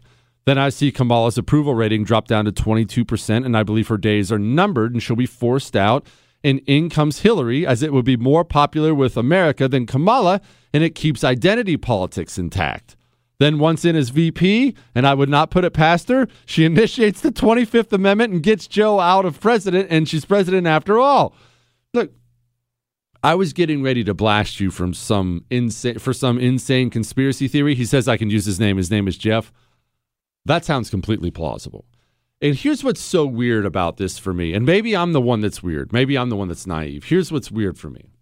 Here you have Hillary Clinton. And let's set aside your hatred for her or my hatred for her. Everyone despises Hillary. But she's the former first lady. She's the former senator for the state of New York. That's a big deal. And she's the former secretary of state.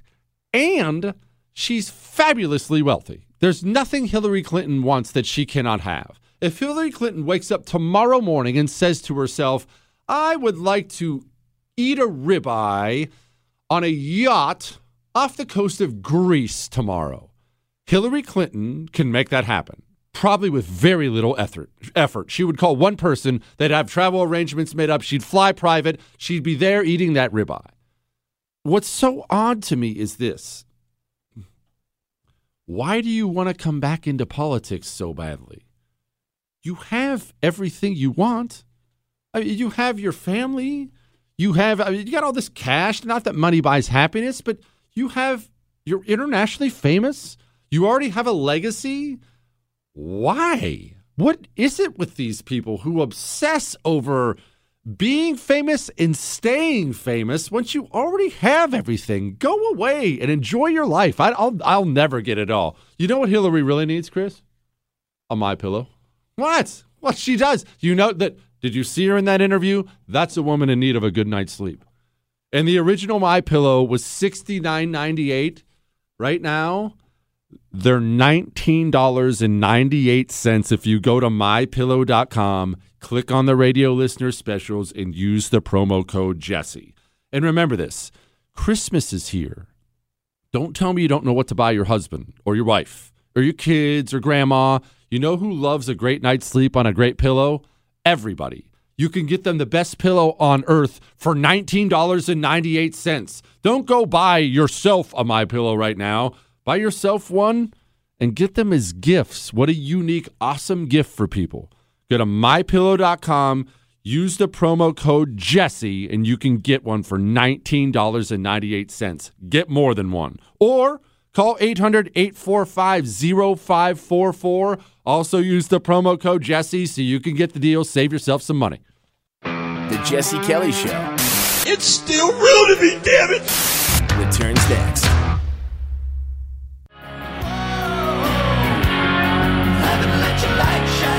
It is the Jesse Kelly Show. We'll get back to your Ask Dr. Jesse questions because it is an Ask Dr. Jesse Friday. Remember, you can download the whole show on iHeart, Google, Spotify, and iTunes.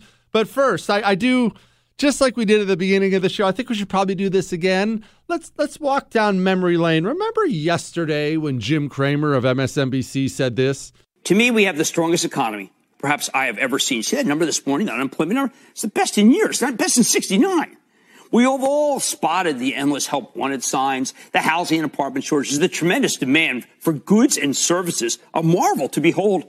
Oh, people are confident about their jobs. I say fantastic. And the ability to even get better ones if they want to. They're spending more than I've ever seen, but they're doing it with cash, not on credit. They're doing so in a roaring 20s style. It's the roaring 20s, baby. Best economy he's ever seen. Member White House Chief of Staff?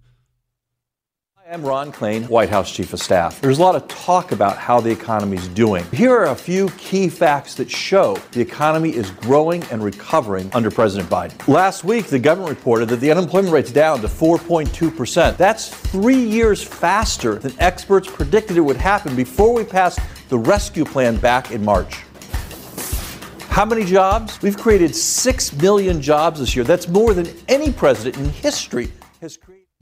That was yesterday. So why such a coordinated campaign? But those are two videos. You listened to last night's show. I could have played you a bunch. Why such a coordinated campaign in the same day to talk about how great the economy's doing? That's what you call prepping the ground for today's news. Inflation is a big problem.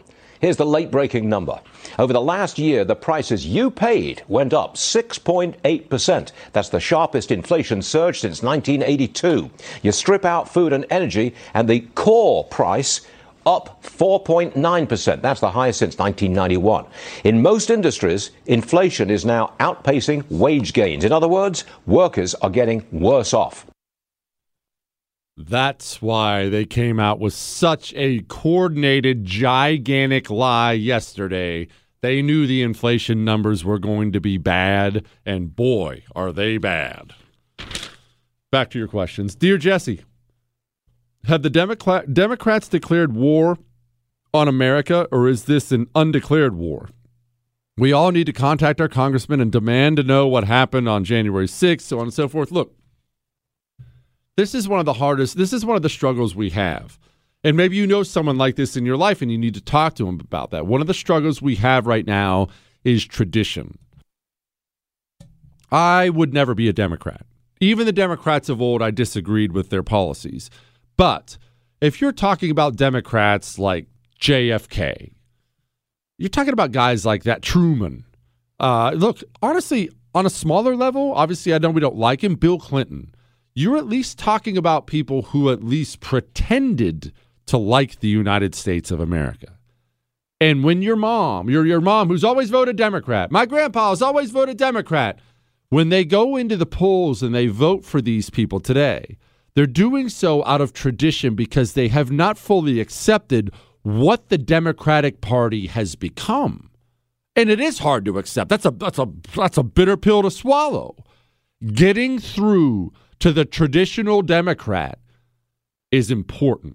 There are a lot of people out there, like I grew up in the Rust Belt, construction and whatnot, so I grew up around union guys all the time. These union guys, lots of times they'll vote traditional Democrat.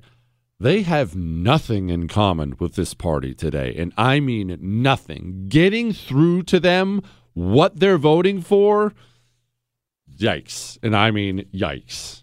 That is a tough hill to climb, and it's one we have to climb. But it's very hard to get someone to break tradition. When someone's been doing something 60, 70 years, how do you convince them otherwise? It's something we have to work on, though, because, look, the reason Joe Biden's sitting in there and not Donald Trump, with the exception of all the cheating, the reason he's sitting there and it's not Trump is this. It's the 65-year-old Democrat who goes in there and says, I don't know, Joe Biden seems nice, Herb. Let's vote for him. And now we're stuck. Jay Steele III, you've said multiple times on the show that one of the best ways to raise children not to be a communist is by being grateful. What she's talking about is, in case you missed it, there's never been a grateful communist.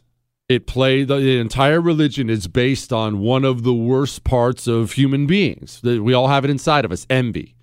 If you teach your kids to be grateful, they will never accept communism. I've told you what I do, and it doesn't mean I'm right. I don't have some instruction manual. I'm not Father of the Year here.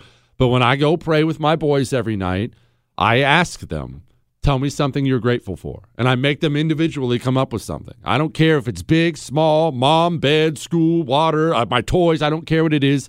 Tell me something. And then I'll have them pray about it. Thank God for it. That's important. Anyway, moving on. What are some other methods you'd recommend?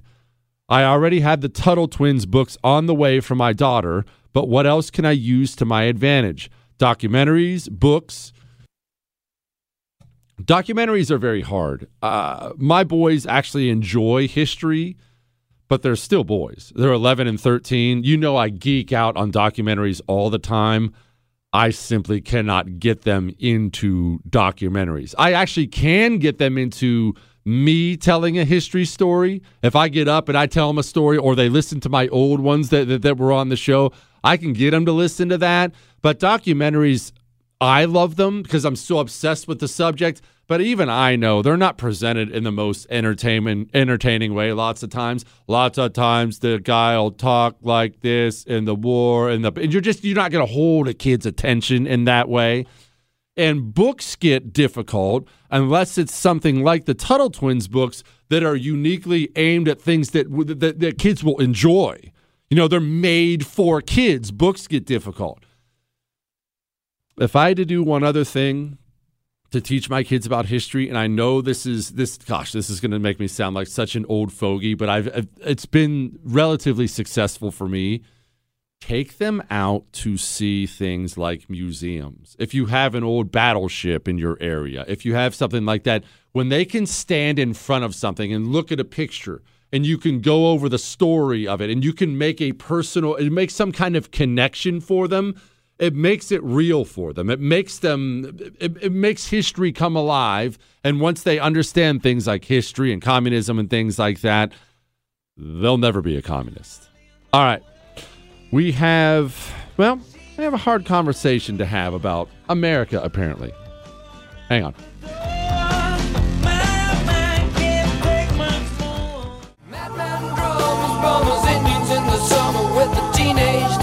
It is the Jesse Kelly Show on an Ask Dr. Jesse Friday. Remember, your love, your hate, your death threats, all are welcome to be emailed to jesse@jessekellyshow.com, and your Ask Dr. Jesse questions. All your emails go right to Chris. He prints them out for me. I read every single one. I will not respond. I get way too many. Plus, I'm rude, but I do read them all. I just have to say that great speakers like yourself are really, really difficult to come by these days. I also admire your sheer intrepidness and determination to do what's right for America and for its people. For that and more, I thank you most genuinely, Jesse, and I wish you and your friends an excellent rest of December and Happy New Year. That's very nice, Chris. I am an excellent speaker. What, Chris? It's fine. Hi, Jesse. One issue I haven't heard mentioned is how Marxism always winds up creating MSG. And I'm not talking about the flavor enhancer used by some restaurants. I'm talking about mass shallow graves. Wherever any freedom-loving people in history have faced the Marxist communist iron fist, mass shallow graves are included at some point. When the point of critical mass is reached in the U.S., we will be faced with a grim choice. Semper Fi, brother. Says I can use his name. His name is David. Listen. Communism is something we don't just talk about lightly. It's not just a label. If you actually dig into the horrific history of it, and don't worry, your kid will never be taught it in school. He'll learn everything about the Nazis, very, very little about the communists. The things they have done throughout everywhere. I mean, it's one of those things, it's universal. Wherever they take power, people die. Lots and lots and lots of people die. And remember, it's because it's an anti-human religion. It is a religion of destruction and domination. And like so many religions throughout history, they are not just willing to kill people who oppose it, they're happy to. They're happy to kill people who oppose it. It's not an accident. This happens everywhere they take over. That's the whole religion. Death, destruction, and misery. Everywhere it goes. When I end up ranting about communism or something taking place here and I ended up getting fired up about it, I'll be frank, and I don't think I've ever told you this before. Part of the reason I get so passionate about it and so fired up about it is I can't believe that death and misery could come here. The thought of that kind of death and misery coming here, it's just too much. That my sons or their kids after them may have to live in the kind of world people who've lived under communism have lived in the past, it's beyond belief to me. And I will tell you, I told you we're going to have a hard conversation about America. We are heading there really, really quickly now. Very, very quickly now. One of the hallmarks of communism is this, you know that? Dividing the family.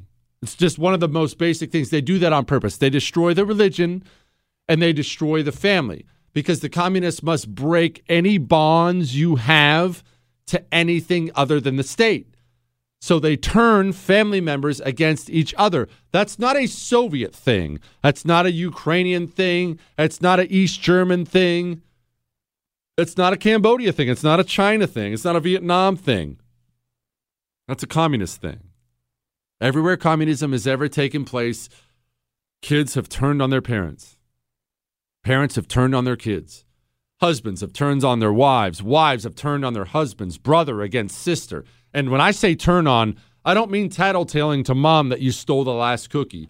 I mean dragging your wife into the secret police station and saying, you should have heard what she was saying about Stalin.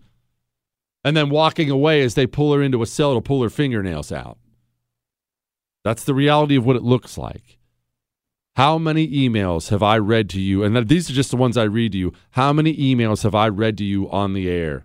My kids won't even let me visit now because I'm not vaccinated. My mom won't let me come see my dying dad because I'm not vaccinated. How many of these have I read? It's what they do every time. Our biggest problem, Jesse, is that over half of America is too stupid to have an opinion, but they vote Democrat. Our only hope is to bring back the Confederacy, unite the southern states, Jesse, to secede from the Union and restore the Constitution. Then the righteous have someplace to go. This facilitates the great divorce. Get it done, Jesse. Well, look, I don't think we necessarily probably want to lead with the bring back the Confederacy thing. That's probably... And you know I'm not one of these guys who looks down my nose at everyone who fought in the Civil War. Those guys, I don't do that. Branding does matter, though. I think we probably should avoid the whole bring back the Confederacy talk. Just maybe. Just maybe. Dear Jesse, very cool making time for your kids' events. For a while in my youth, I didn't want my parents going to my games because of my colorful vocabulary and my talent for fighting and getting kicked out of games. Keep up the good work. I remember I played basketball for years because I'm so tall. I sucked. Don't get excited. I could hold my own. I could shoot. I could block shots, but I was not a good basketball player. I was not an athlete. I never loved it enough to be good at it, but I played. And I know you're going to find this shocking, but I ended up being short-tempered. Especially my younger years, I was very, very short-tempered. And I'll never forget how angry my father was at me that one time. He showed up at one of my games, and we were getting kicked around, and I personally was getting kicked around and outplayed all over the place, and I thought they were playing a little dirty. So I started playing a little dirty, and I fouled out with 5 fouls over the course of 2 minutes of basketball. I fouled out, and they ejected me from the game. My dad was so mad at me. Most esteemed oracle and food savant Jesse. I've been listening for a few weeks now and catching up on some old episodes, and I have to say one thing you're wrong about is fish. It's delicious in a variety of ways and doesn't have to be cooked some special way or slathered in some sauce or other to taste great. Lies. Anyway, you're a beacon of sanity during these insane times. I've even got my apolitical wife to listen because your storytelling is so compelling. I'm trying to subtly red pill her so she understands the dangers posed by the communists and their useful idiot lackeys everywhere.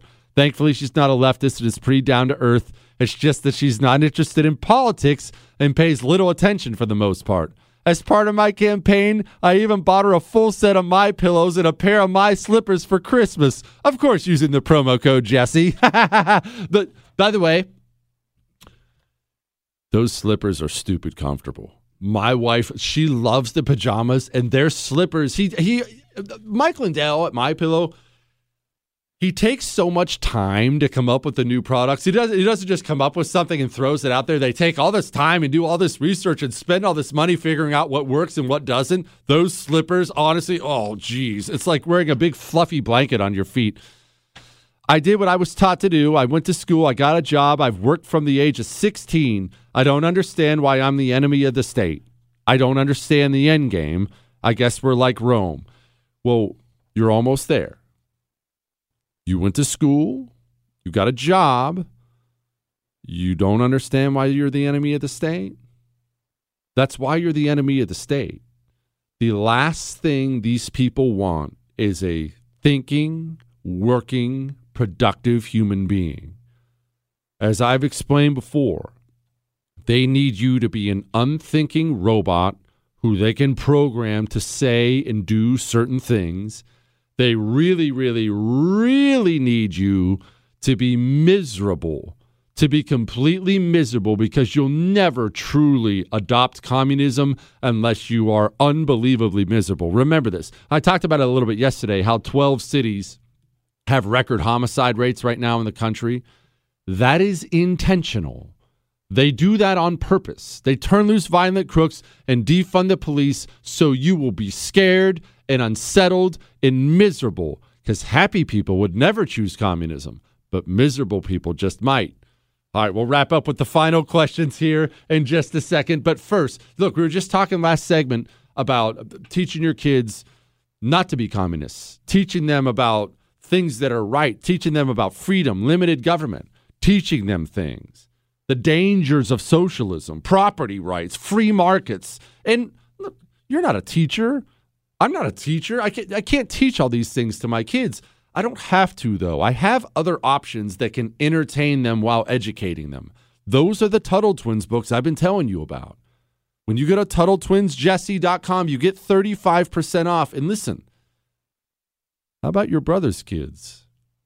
How about your church friends' kids? These are books kids need to read. They need to read entertaining books that will teach them the things we want kids to know. That doesn't just happen by osmosis. Go to TuttleTwinsJesse.com. You get 35% off. You get free activity workbooks, too. And may I mention, read these books with your kids. You'll learn something, too. TuttleTwinsJesse.com. You're listening to The Jesse Kelly Show. You're welcome.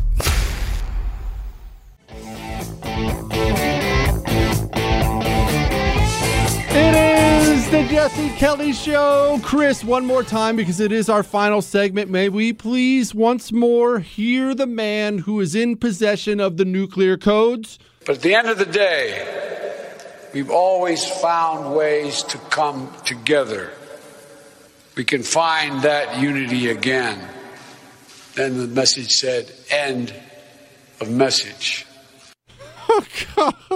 Jeez. All right, let's get to a couple more emails before we sign off for the night. Dear head in the clouds, Jesse. That's not very nice. 6'8" is not that abnormal of a height. Many weeks back, you mentioned a pizza place in your hometown that serves cold cheese on top of your otherwise normal slice, and people did not understand the greatness of what you described. There's a pizza joint where I'm from that does the same thing, and just how wonderful it is cannot be understated. Keep up the great work, miniguns. Bonus question. Should Nixon not have resigned? His name's Vinny. From Long Island, of course. Because everyone from Long Island's named Vinny. Quit, Chris. We can make jokes. No, in all seriousness, there is. I grew up I didn't grow up there. I lived there till I was 10. I was born in Steubenville, Ohio, but I grew up in a tiny town right by it called Toronto, Ohio. And in that town, I'm told, because we had people email the show after I did that show, in that town, there's a little pizza joint called Iggy's Pizza.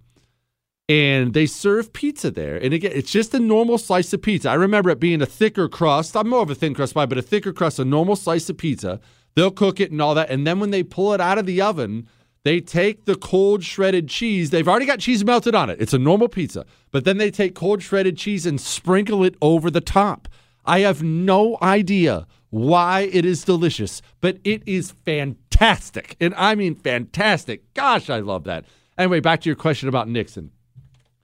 Nixon resigned because Nixon was going to be impeached.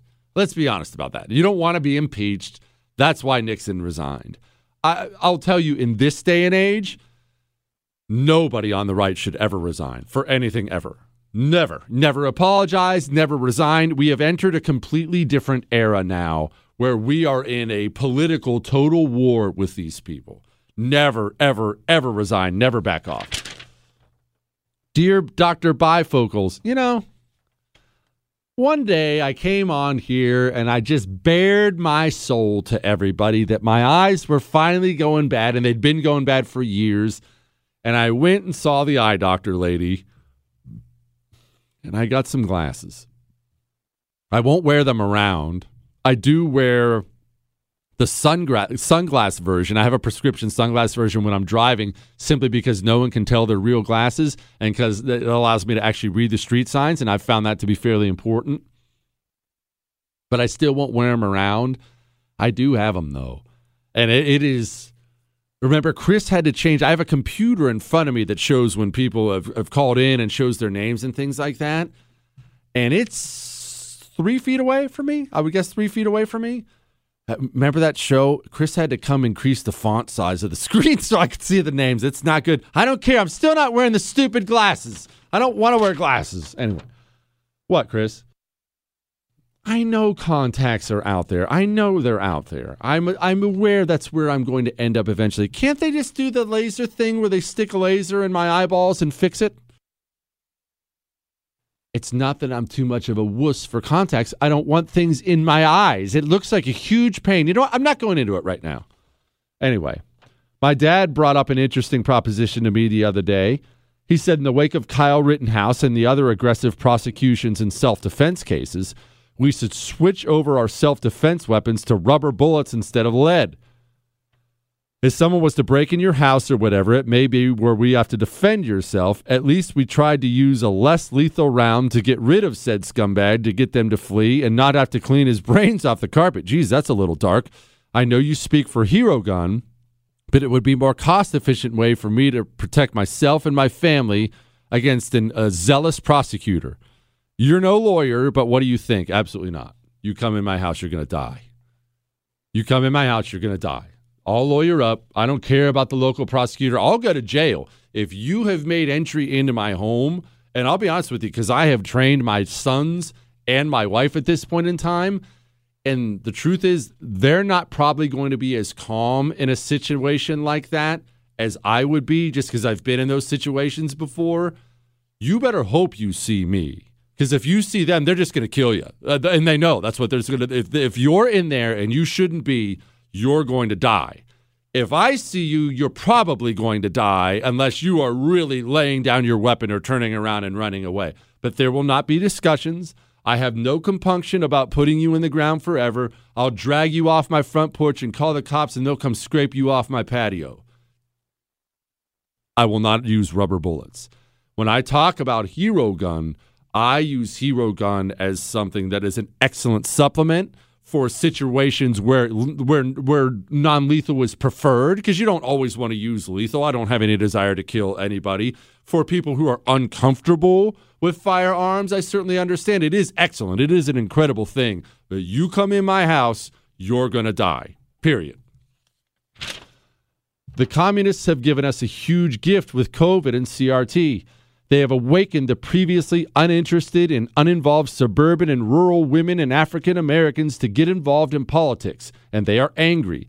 I believe these two issues will lead to them continuing research in other areas and finding they've been blind and so on and so forth. Look, there are definite silver linings to what's happened over the last 2 years. Yes, I understand the devastation, the financial devastation. People have lost businesses. So many people, especially with the mandates now, have lost jobs. I'm not going to sugarcoat what's happened here. The mental health crisis, drug and alcohol abuse, it's all really, really, really bad. I know it's really, really, really bad. I'm not naive to that. But there is a silver lining. We have always had the numbers. Now, I never have liked the silent majority talk because, frankly, it's been silent way too long, and that's how we lost everything. But the numbers, sheer numbers-wise, we do have them. And now because of all those kids who had to do schooling through Zoom calls and then all the critical race theory and then the masking on the kids. Now people are realizing just how poisonous the government education system in this country is, and it might end up saving this place. Pick your chin up about that, huh? And enjoy the weekend with your family. That's all.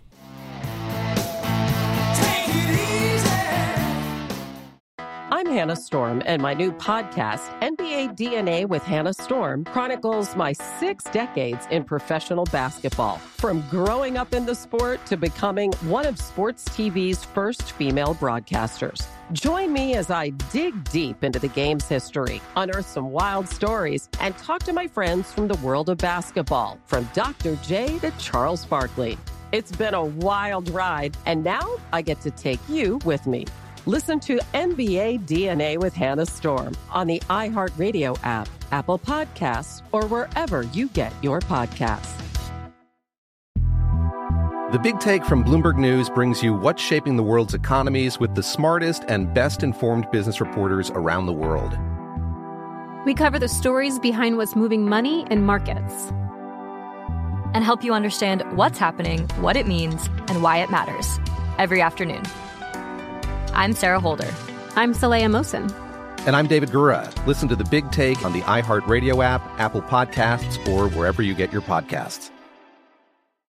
I'm Saleha Mohsin, and I've covered economic policy for years and reported on how it impacts people across the United States. In 2016, I saw how voters were leaning towards Trump and how so many Americans felt misunderstood by Washington. So I started The Big Take DC. We dig into how money, politics, and power shape government and the consequences for voters. With new episodes every Thursday, you can listen to The Big Take DC on the iHeartRadio app, Apple Podcasts, or wherever you get your podcasts.